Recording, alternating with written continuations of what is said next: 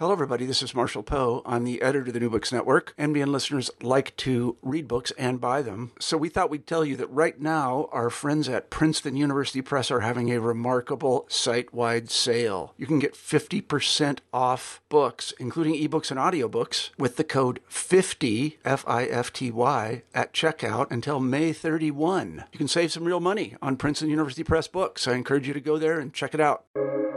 Welcome to the New Books Network. Hello, everybody, and welcome to New Books in Catholic Studies, a podcast channel on the New Books Network. This channel and episode were created in collaboration with the American Catholic Historical Association, a conference of scholars, archivists, and teachers of Catholic studies. My name is Allison Isidore, and I'm a host of the channel. Today, we're talking with Dr. Shannon D. Williams, Associate Professor at the University of Dayton. Shannon is the author of Subversive Habits, Black Catholic Nuns in the Long African American Freedom Struggle, published by Duke University Press this past May. This book is the first full history of Black Catholic nuns in the United States, hailing them as the forgotten prophets of Catholicism and democracy. Drawing on oral histories and previously sealed church records, Shannon demonstrates how master narratives of women's religious life and Catholic commitments to racial and gender justice fundamentally change when the lives and experiences of African American nuns are taken seriously. She calls attention to Catholic women's religious life as a stronghold of white supremacy and racial segregation, and thus an important battleground in the long African American freedom struggle. Shannon, welcome to the podcast. Thank you so much for having me. Yeah, I was wondering if you could begin the interview by telling us a bit about yourself. Beyond my academic position, I am a historian of the African American experience with research and teaching specializations in women's, religious, and Black freedom movement history. I am a historian of the Black Catholic experience, and I'm very interested in the lives, labors, and struggles of Black Catholic women, religious, and lay. I would also like to say that I am a cradle Catholic. I was born into the Catholic Church, and I am still a practicing Catholic. So if there's one line about me, I'm a Black Catholic woman who studies Black Catholic women's history. Yeah, and before we dive into Subversive Habits, tell us about how you came into this particular project. Why did you want to look at Black Catholic nuns in the African American freedom struggle? One would think, since I am a Black Catholic woman, that sort of drove my interest into this history, and nothing could be further from the truth. I knew very little Black Catholic history coming out of high school and really going into my graduate program first at the University of Wisconsin at Madison, where I earned an MA in African American Studies, and then I earned my PhD from Rutgers University. I knew nothing about Black Catholic women outside of my mother's own story. My mother was one of the first 3 Black women to graduate from the University of Notre Dame in 1974. My mother was educated in Black Catholic schools in Savannah, Georgia, educated in Catholic schools all of her life, and then attended St. Mary's College, which is right down the street from Notre Dame, for 2 years. And then in 1972, Notre Dame began admitting women. My mother and 2 of her friends met with Father Hesburgh, and they went to Notre Dame and graduated 2 years later. So that was the only sort of history that I knew. And I didn't know much about it because my mother didn't talk about her experiences at Notre Dame. I came to this project really through my interest in Black women's history and Black women's activism in the Black Power movement. My first year at Rutgers, I took a seminar in African American history taught by the great Deborah Gray White, who was a pioneer of Black women's history. And I just took to going through microfilmed editions of Black-owned newspapers, searching for a paper topic for that seminar. And it was during that time that I stumbled upon a newspaper article from the Pittsburgh Courier announcing what was a Black Power Federation of Catholic nuns called the National Black Sisters Conference. And I experienced what I can only call a metanoia. I didn't know Black Catholic history. I certainly didn't know much Black Catholic women's history. And I certainly didn't know that Black nuns existed in my church. And I wanted to know why. So really that evening, I called my mom, said, "Mom, hey, did you know there were Black nuns?" And she was like, "No, didn't know." And so really I wanted to know more about this organization. And I wanted to also know how my mother and I, who are Catholics, could not know that there were Black nuns in the history. I Googled the National Black Sisters Conference. I knew that their papers had been recently processed at Marquette. I, went through every database looking for anything that I could find on Black Catholics, obviously came across Father Cyprian Davis's landmark study of the Black Catholic community, and learned from that text, among many things, that there had been 2 Black sisterhoods founded in my mother's hometown of Savannah, Georgia. And so that, sort of launched me into this topic. Initially, I thought I would write just simply a dissertation and a book on Black nuns and Black power, focusing on the National Black Sisters Conference. But when I started tracking down many of these women, some of whom were still in religious life, others who were not, but who were professors or retired professors, I realized that I needed to do something more, first through my conversations with Dr. M. Sean Copeland, who was one of the leaders of the National Black Sisters Conference, who is now a retired distinguished theologian from Boston College, and then really tracking down and getting interviews with Dr. Patricia Gray, who was formerly Sister M. Martin de Porres Gray, who was the chief architect of the National Black Sisters Conference. And it was in my conversations with Dr. Gray that she revealed to me that one of the many things that the National Black Sisters Conference wanted to do was to write a history of Black nuns in the United States. They understood, with so many Black Catholics and so many Black people have always understood, that one of the greatest weapons of white supremacy is its ability to erase the history of its violence and its victims. And so you have to tell these stories.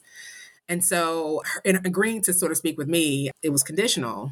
One, I had to agree that I would not write a book about her or just about her or the National Black Sisters Conference, but to really turn my attention to the largely unsung and under-researched history of the nation's Black sisterhoods. She was very adamant that I tell all the stories, and she really asked me to do that. So that's a very long way of saying I came to this project by chance, although I think it is providential serendipity. I should have encountered it in my master's program because I wrote a master's thesis on Joan Victoria Byrd, who was one of the 2 female defendants in the Panther 21 trial in New York City. And when I was writing that story, come to find out later, right, through interviewing the sisters, that she was one of their students, one of the students of the Franciscan Handmaids of Mary. But when I was writing about Resurrection, I just sort of said, oh, yeah, she attended Resurrection in Harlem, and then she went on to Cathedral, where she had experienced racism from the white nuns. And I just didn't look at Resurrection, and so I didn't realize it was a handmade school. So on the one hand, it's chance, although I do believe at some point I was called to this history because I was, at every moment I should have encountered it and I didn't, but I finally did so in 2007. And, that kind of leads me perfectly into my next question. You've talked a bit there about it, that being interviews with former sisters or current sisters still. And so you use a mix of oral history and archival documents to tell this history.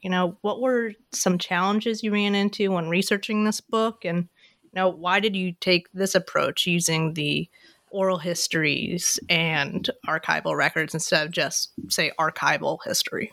Right. It's a great question. And thanks so much for asking it. I relied on every source that I could get to just because this history had been so suppressed. The nation's 2 oldest Black sisterhoods maintained formal archives. In the case of the Handmaids, at one point they had an archive. No one knows where it is. And we do believe some of Mother Theodore's papers are with the Society of African Missions. I did not have any luck sort of getting access to those materials, but I did have access to the handmaids who were still alive and former handmaids who were still alive, and especially that of the former superior, Sister Loretta Teresa Richards, who was maintaining her own archive. And so she sent me all of her material and I took it and then, got everything back. So obituaries, anything that I could find, periodical records on top of archival sources and the oral histories. To say a little bit more about the oral histories, I never intended to interview as many Black sisters that I did. I actually started doing oral histories because I was in graduate school and in the middle of the semester when I came to the project. And so I literally just didn't have time or the money to go to Marquette to go through the National Black Sisters Conference papers. What I could find, I got through interlibrary loan. I went through the periodicals, any of the press records related to the National Black Sisters Conference that I could pull together, but primarily through the interviews. And sisters would send me their information. I would copy it and send it back. And then we would do the oral history interviews as well. Sisters maintain their own archives on top of the papers that are at Marquette. So initially for the dissertation, I only did about 45 interviews. I did over 100 more over the past 14 years. And it became very clear to me very quickly that I had to do oral history interviews. In cases of Black women who went into communities and didn't remain, oftentimes their records are closed. Sometimes you have to get access and permission from those women if they're still alive or their family members. And sometimes communities just won't give you access to records of sisters who did not persevere.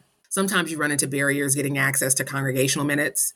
And that was critical for me simply because a lot of the votes that were taken, these congregational votes about whether or not they would accept a Negro woman if they wanted to live with women in those votes. And so in those records. And so at some point I had to start getting special permission.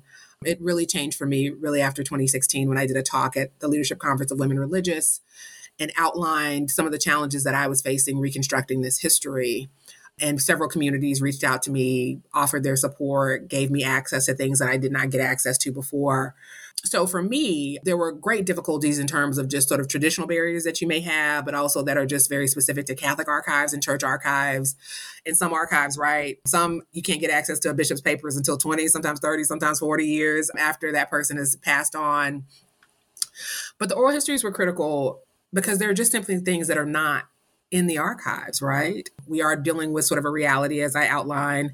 There are instances in which communities and individual sisters, but also communities either stop access or block access. But then we do know there are instances of archival erasure, of destroying materials. But especially for Black women who went into religious life in the 20th century, almost immediately when I began interviewing the members of the historically Black sisterhoods, again, I'm someone who didn't know much history, I just assumed that they had been educated by the Black orders and went into the communities of their educators. Almost immediately, like, oh no, I was educated by the SBS. I was educated by the Sisters of the Blessed Virgin Mary or another white order. They rejected me and I got lucky. Somebody directed me to the Black orders. Okay. There's information where one would find that, but the oral histories give you a different sense. You get the sense of fathers who are tipping the Pullman porters extra because their daughters are going off to the convent that no one has ever seen, and so they leave them behind.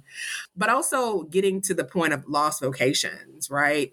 So many women told me when they were rejected, those who were lost vocations, but those who went on to other communities, they said, I never even submitted a formal application. So there's no written record of my request. I asked my teacher. I asked the visiting vocational director and I was given an oral rejection. So there's no written record of it. So of course the oral histories matter. The oral histories matter also because it is in those stories that one can recreate what the Black Catholic experience was like under Jim Crow at various points. Why families migrated from, Texas to California, right? The experiences of that migration. They don't even make it into Subversive Habits. One story of a Black sister who's a pioneer Black sister in California in Los Angeles, she said, my story is really different because, Black folks didn't take Route 66 to California because most of those places wouldn't serve as Black people. But she said, we took Route 66 because my mother and stepfather could pass for white.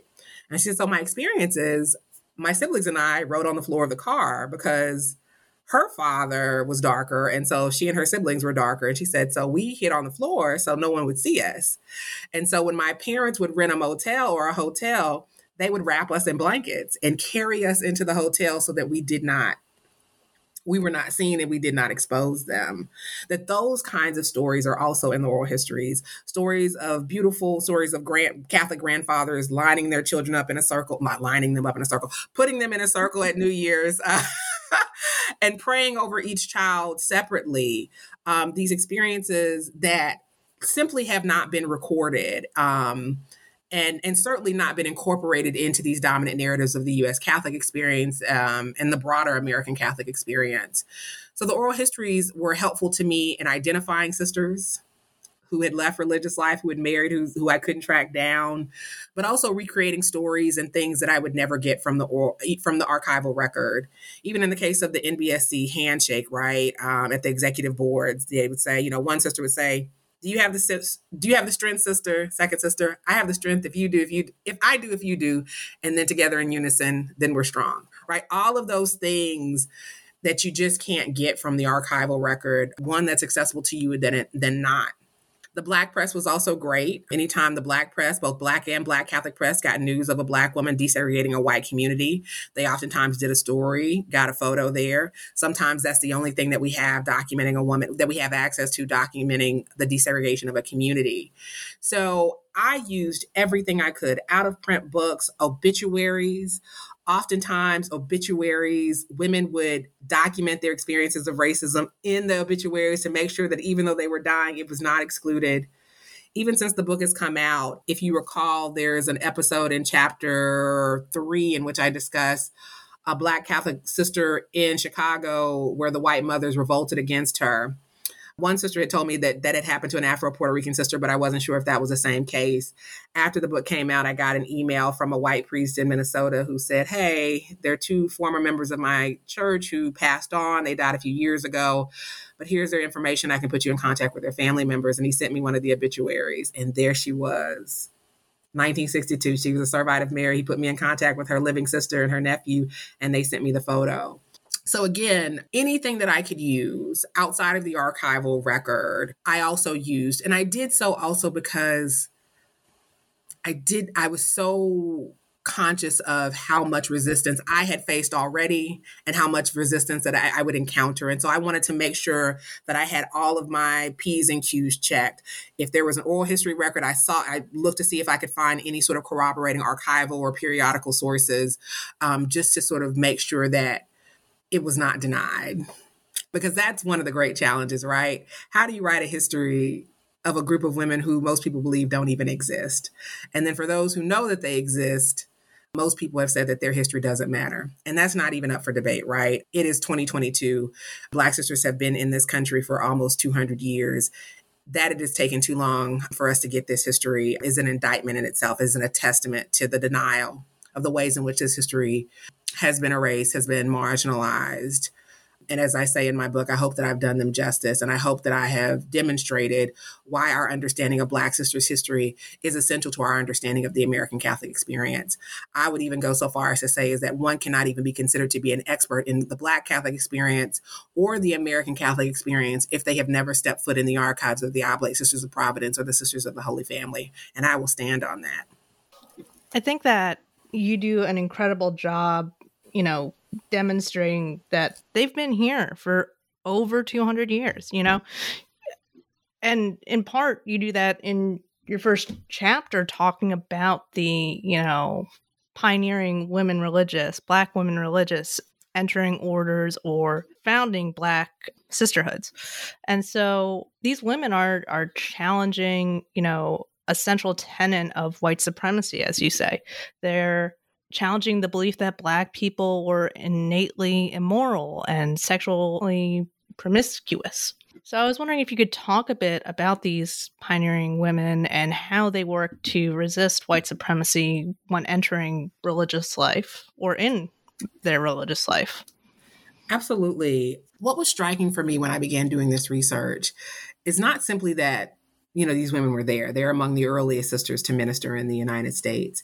But their history intersects with all of these founding members of the church, right? Like we're talking about the Carrolls, the Spaldings, that in fact, the story of Sister Mary Aloysius Beecraft, born Anne Marie Beecraft, from what we understand from the historical record, that she is a granddaughter of Charles Carroll of Carrollton, who was the only Catholic signer of the Declaration of Independence and cousin to Bishop John Carroll, who was the nation's inaugural bishop.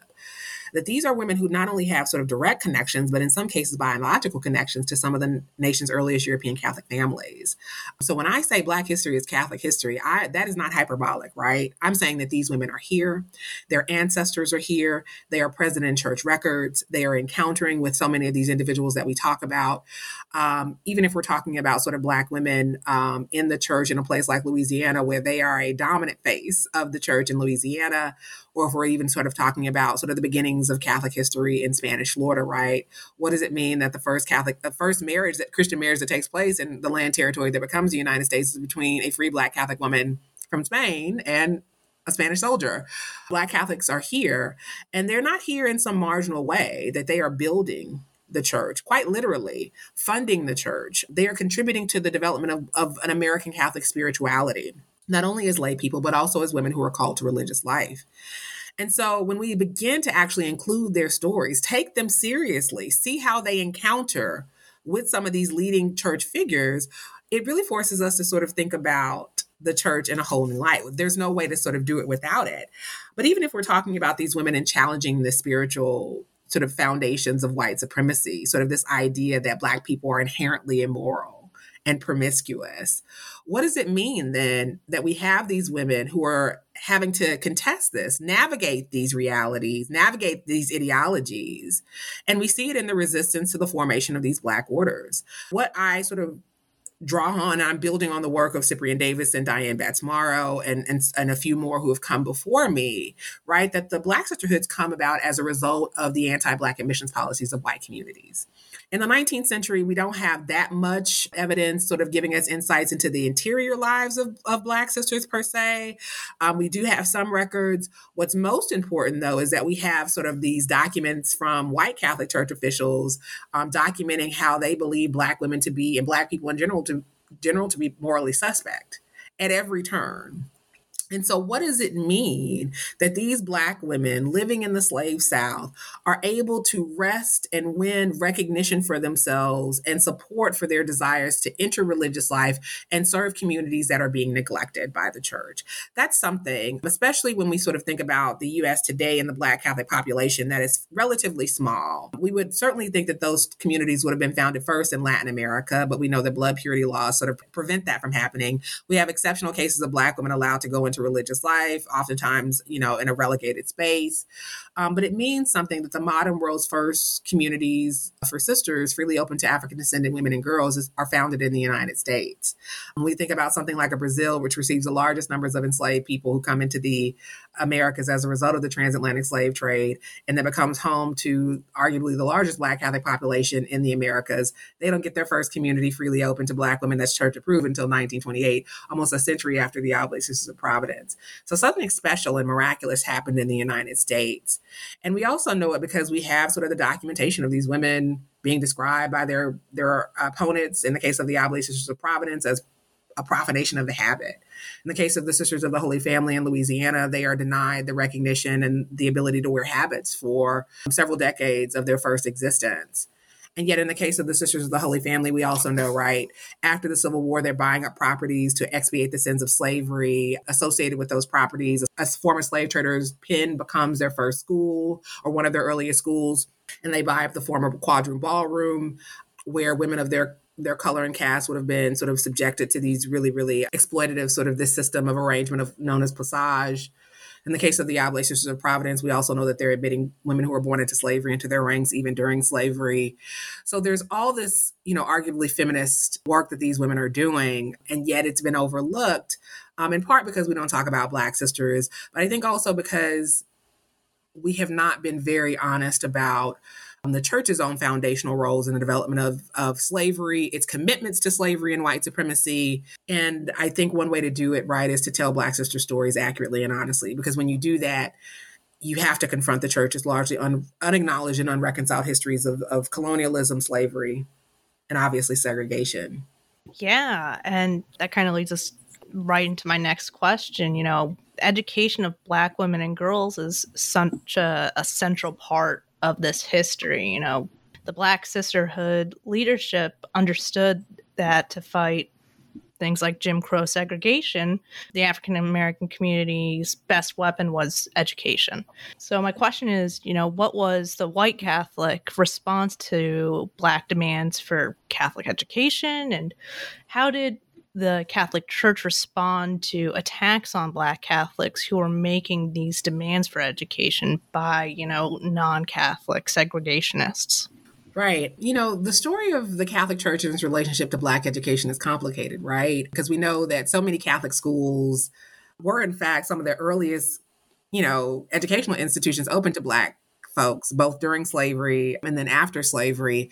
And we know that the Catholic Church will come to play a very important role in Black Catholic education during the Jim Crow era.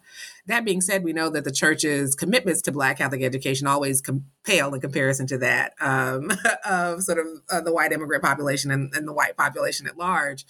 But we do, again, know we have examples of sisters, both Black and white, educating Black youth during slavery. We certainly know in the case of some communities, they sort of withdraw from the African American apostolate, sometimes for a few years, sometimes for decades. Those institutions led by Black sisters, right, they are going to be the ones that maintain that commitment and demonstrate an unwavering commitment to the education of Black folks. So again, the church's its commitments are minimal in comparison to its commitments to its white counterparts. That being said, we know the story of Black Catholic education is a critical one in the history of Black education in the United States. We know that African Americans educated in Catholic schools for a long time had a higher success rate than most of their counterparts in the Black community. So many Catholics have committed themselves, Black Catholics have committed themselves to preserving Black Catholic education. And we know that literally hundreds of thousands, we're probably in the millions now, of African Americans who were not Catholic entrusted the church with the education of their children, in part because so often Black Catholic schools were present or were the viable options and accessible options to folks who were trying to either circumvent racial segregation, deal with the issue of overcrowded public schools, underfunded public schools, or non-existent public schools. And so that is a story worth preserving. But we also know that the church, even, non-Black Catholics who teach in Black Catholic schools were not free from the racism of society or the racism of the church as well. And so it's a far more complicated story. We know that white Catholic leaders, when confronted and asked to protect Black sisters who find themselves attacked for their ministries, are at best ambivalent. Right. We certainly will see cases in which individual white priests, some sisters and some bishops will take steps to sort of protect sisters if they are in a bad situation. At worst, the church will uphold sort of society's commitments to white supremacy like any other person. It depends on the region, the time, the place, etc. Obviously, in my book, I point out sort of clear examples of white bishops and sisters and priests who support Black sisters when they are faced with the challenges of racial segregation, when they need to get their schools accredited right after World War I. When state laws began to change, requiring the higher education of private school teachers. The challenge, of course, for the members of the Black sisterhoods at the time, which are teaching sisterhoods, is that most Catholic institutions of higher education will not admit African Americans, Catholic or otherwise. And so they have to find ways to build alliances with individual and willing sort of progressive white church officials who operate Catholic colleges to find ways to get sisters to desegregate these institutions. And so one of the great stories of Black sisters, right, one of these hidden stories is that these women are also forgotten desegregation foot soldiers. These women who are desegregating these Catholic colleges and universities in the decades before the Brown decision in order to secure the accreditation of their schools. And so in that regard, that's one of the great chapters, right, in the history of white Catholics, those who do come forward. They are a minority of white Catholics, but it's one of the great chapters that I highlight. And it's what I also underscore. When we actually tell the truth about Black sister stories, then we get all these other examples that we didn't know existed of real commitments to racial justice through education. I want to talk a bit about the women at the center of this book. Specifically, you've mentioned it a little bit before, but their experience with racism when entering religious life, or as you've said, the outright rejection from religious life because of their Blackness.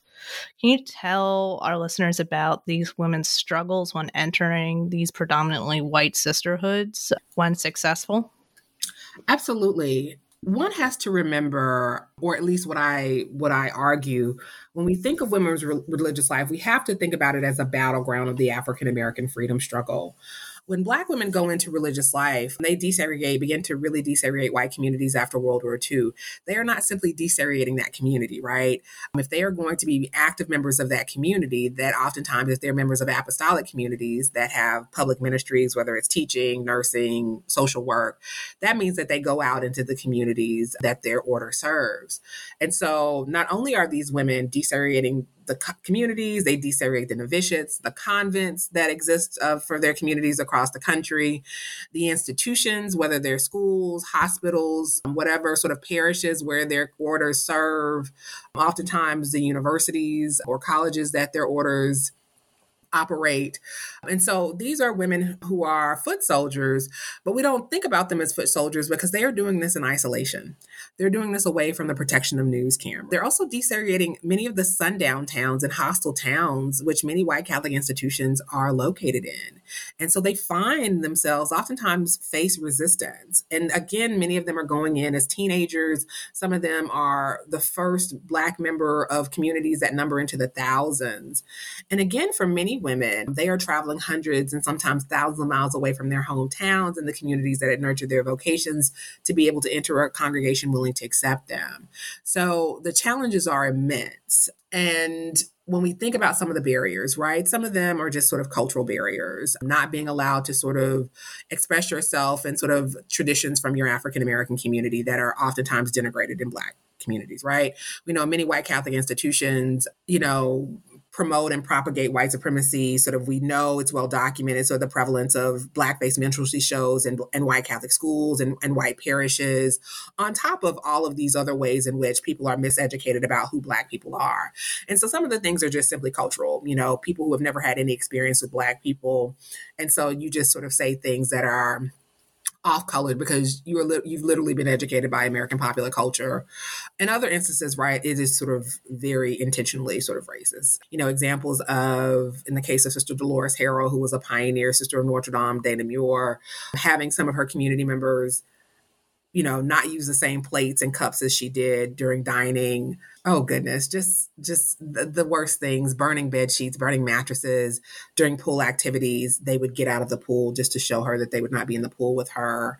Really designed to sort of drive women out of religious life, being subjected to verbal taunts, the N-word, terms such as pickaninny. One can't even begin to imagine the kinds of things. Well, I talk about it, but there are also things that I don't say, right? Things that were shared to me that I was asked to keep private about the kinds of bullying that women faced and girls faced when they desegregated these communities. And I think what was so important for me after 2016, when I got access to a lot of these congregational minutes, it confirmed the oral history testimonies. So you have sort of documentation of sisters and community leaders admitting, right, that young girls will not be admitted into their communities, that they are perceived as problems before they ever step foot in the community. So the kinds of issues that they were going to encounter, regardless of who they were, even before you submit the application, sort of requirements based on color, background, et cetera, was already excluding women. So I think ultimately when we think about these women, we also have to understand whether they thought of themselves as desegregation foot soldiers or not. They were being forced to do so. And so when we talk about these women who come along and will eventually found the National Black Sisters Conference, these are women who have broken some of the nation's most difficult racial and gender barriers. Those who form the National Black Sisters Conference and those who don't, right? Who never joined that organization. But we're talking about pioneer Black professors, hospital leaders, people who are, desegregating not only sort of their institution, their colleges, their orders, colleges, right, as students, but then later go on back as faculty members, as chairs of departments. All of these women who have broken all of these barriers, and yet so many of these accomplishments are not known outside of very small Catholic circles. And so I try to open that up in my book. And as I say, there's so many other stories that I just don't simply get to tell. But at some point, very soon, I'll be sort of sharing those stories just so we have a sense of the kinds of barriers that they were breaking. I think one story that I do share in the book is that of Dr. Frances Douglas, who, I don't say it in the book, but she's the first African-American to earn a PhD in psychology from Fordham, is a barrier breaker at so many institutions. But we also believe in 1956, she becomes the first African-American to head predominantly white university in the United States in DePaul. And so often we've always focused on the story of Dr. John Hope Franklin, who is the pioneer Black historian, who we always thought that he was the first Black person to chair a department at an institution, a historically white institution of higher education. But it seems that Dr. Douglas is right along the lines with him. I think that was such an interesting part of your book, reading that, seeing these barrier breakers before, the Brown decision was even thought of. But another really interesting aspect of your book that you point out is when we get to the civil rights movement, we see, outspoken, white superiors or white nuns speaking out in support of, racial equality, but not necessarily doing that within their orders, within the church, And so Black nuns were also a part of the civil rights movement. They were posted across the country. They were involved in protests sometimes, but very small amount, And, the sister Mary Antona Ebo is maybe one of the most recognized Black sisters involved in the civil rights movement, her being at Selma, right? She's on the cover of the book. But, these women were doing so much work behind the scenes within the church. And I want to focus on that. How did they fight or address the racism they found within their community? And, what did they achieve in the end? It's a wonderful question. Part of what I wanted to do in chapter 4 was to, one, sort of correct that sort of myth that Black sisters were not involved or concerned with the civil rights movement, right? Sort of identifying those who were in these protests, but also revealing, right, that many of them who wanted to protest didn't get a chance to protest because whether or not if they were members of white orders or even the Black orders, right, were prohibited from protesting and participating in public protest. It's something that I encountered almost immediately when I went through the National Black Sisters Conference papers. At the first meeting, many of those women were like, yeah, we wanted to go to Selma, but we weren't allowed to go. And then there were all these other cases. I only sort of highlight a few in the book, but it's there in the records. But also recognizing that even before Selma, even before the liberalizing reforms of the Second Vatican Council, these women, by simply daring and desiring to go into religious life in the white-dominated church, whether they entered the Black orders or whether that they desegregated white communities, they were a part of a freedom struggle within Catholic boundaries that we have to recognize. Not only those who are desegregating white orders who then go on to desegregate other white Catholic institutions, but even through Black Catholic education. That is something that I think was absolutely critical for us to understand. Historians of the Black freedom movement, historians of the African American freedom struggle have always sort of reminded us that the fight for quality education was a cornerstone of the Black freedom movement, right? And so certainly we have to sort of think about Black sisters as educators, as participating in the freedom struggle through their campaigns, and in particular pioneering the teaching of Black and Black Catholic history within Catholic boundaries, calling upon white sisters who minister in Black communities to teach Black history. That's something that the members of the Black orders are doing through various interracial programs that operate within the church. One in particular, one organization that has been, I feel like, overlooked for too long, the Sisters Conference for Negro Welfare that was founded in St. Louis, that was at the heart of many of these early sort of desegregation battles within the Archdiocese of St. Louis. But then through other organizations within the church, but even in their own sort of fights as to be respected and for their expertise as educators of Black youth and Catholic educators in general that we see in so many ways. But also, again, in sort of maintaining their commitments to desegregating Catholic institutions. Certainly in the case of the members of the Black orders, they will continue to sort of desegregate Catholic institutions as the civil rights movement matures. But part of what I wanted to do, particularly with that chapter and looking at Black sisters' engagement with the civil rights movement, is to remind us and to really sort of refute this enduring myth that Black Catholics were politically indifferent to the secular freedom struggle, which we know that they are not. Many of them were active in civil rights organizations before they even entered religious life, and many of them will bring those commitments into the movement. They are members of the forgotten, they're the forgotten Till generation, many of whom were radicalized as a result of sort of the lynching of Emmett Till and the acquittal of his murderers. And then in one case that I highlight in the book, that of Sister Patricia Haley, who was the first African-American Sister of Charity of Nazareth, who is educated in their high school in Birmingham. And the summer before she enters religious life, she will be arrested for leading her high school's delegation in the Birmingham Youth Marches for Civil Rights. She was the president of the student council. She'll be arrested. She actually thought that she would not be admitted into religious life because of her arrest record, but she goes into the community. And almost immediately, she realizes that in the community, their lay workers are subjected to racial segregation. There's separate water fountains. They eat separately. And she leads a one-woman campaign calling upon her community to end that practice. And she will fight against other sort of really, really intolerable, other really, really gut-wrenching experiences of racism in the community. But those are the kinds of things that Black sisters are doing once they get into communities, those who had been active before, as members of civil rights organizations, as youth organizations committed to ending and eviscerating the color line. I just want to move forward in history now, to more current times. Many of us who are studying, American Catholicism, are well aware of the decline in young people joining religious life. And as you mentioned earlier, the population of Black Catholics in the United States is still very small today. But you write that there's a steady growth of Catholicism in sub-Saharan Africa, which is supplying a significant number of African sisters to Western ministries, reversing the decline in the Black sister population in the United States. Can you tell our listeners about this resurgence of nuns in the United States?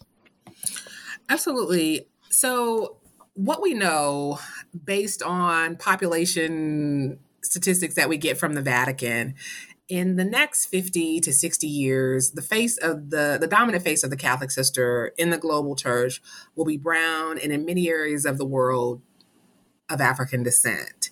And we're certainly seeing that resurgence in the US Catholic sister population. Like the populations of women religious in Europe, we know that they are in decline. The aging numbers, people continue to leave religious life. Many communities are being revitalized by vocations coming from the global South. Obviously, there are still vocations coming in from Europe and in the case of the United States, from the United States as well. But those leading that charge generally are from the global South, and in many cases from West and Eastern Africa, as well as Southern Africa. So what's been interesting to me, sort of thinking about the declining African American sister population that began to decline really after Vatican II, like their white counterparts. Since 1990, we know that over 1,000 African sisters have been either missioned into the United States, or who are being educated in the United States, or who are joining white U.S. congregations. And so what's been really interesting is to see the impact of that, specifically on the nation's historically Black ministries. And we know that in the case of St. Augustine's, which is the oldest Catholic school in Washington, D.C., members of a Nigerian community came and restored Black sisters' leadership at that institution that had been for over a century led by the Oblate Sisters of Providence, who were forced to withdraw as a result of declining personnel. So what's been interesting, I think, for me is to think about the connections that members of the National Black Sisters Conference tried to make with Africa in the late 1970s as they recognized the Black vocational crisis, and wondering if the birthplace of women's religious life could it then be sort of a site for revitalization of Black religious life. The National Black Sisters Conference will receive an invitation by a Nigerian bishop in the early 1970s, who comes into the United States seeking African American sisters to help form an indigenous community in the Diocese of Benin City. He was concerned about the failures of European and white American congregations in his country to not only nurture Black vocations, but also to celebrate and preserve Nigerian traditions within the culture of the Catholic Church. And so he he meets with the members of the National Black Sisters Conference, and then they send Sister Sylva Thibodeau and another sister to go and to sort of meet with them. There are other attempts to build those transnational connections between African American sisters and African sisters in the 1970s that I talk about. And in the case of the community that is founded in Nigeria, it's the only community in Nigeria, and perhaps even in sub-Saharan Africa, where African sisters wear habits of kente cloth. It's as opposed to the European robes, to sort of think about that link.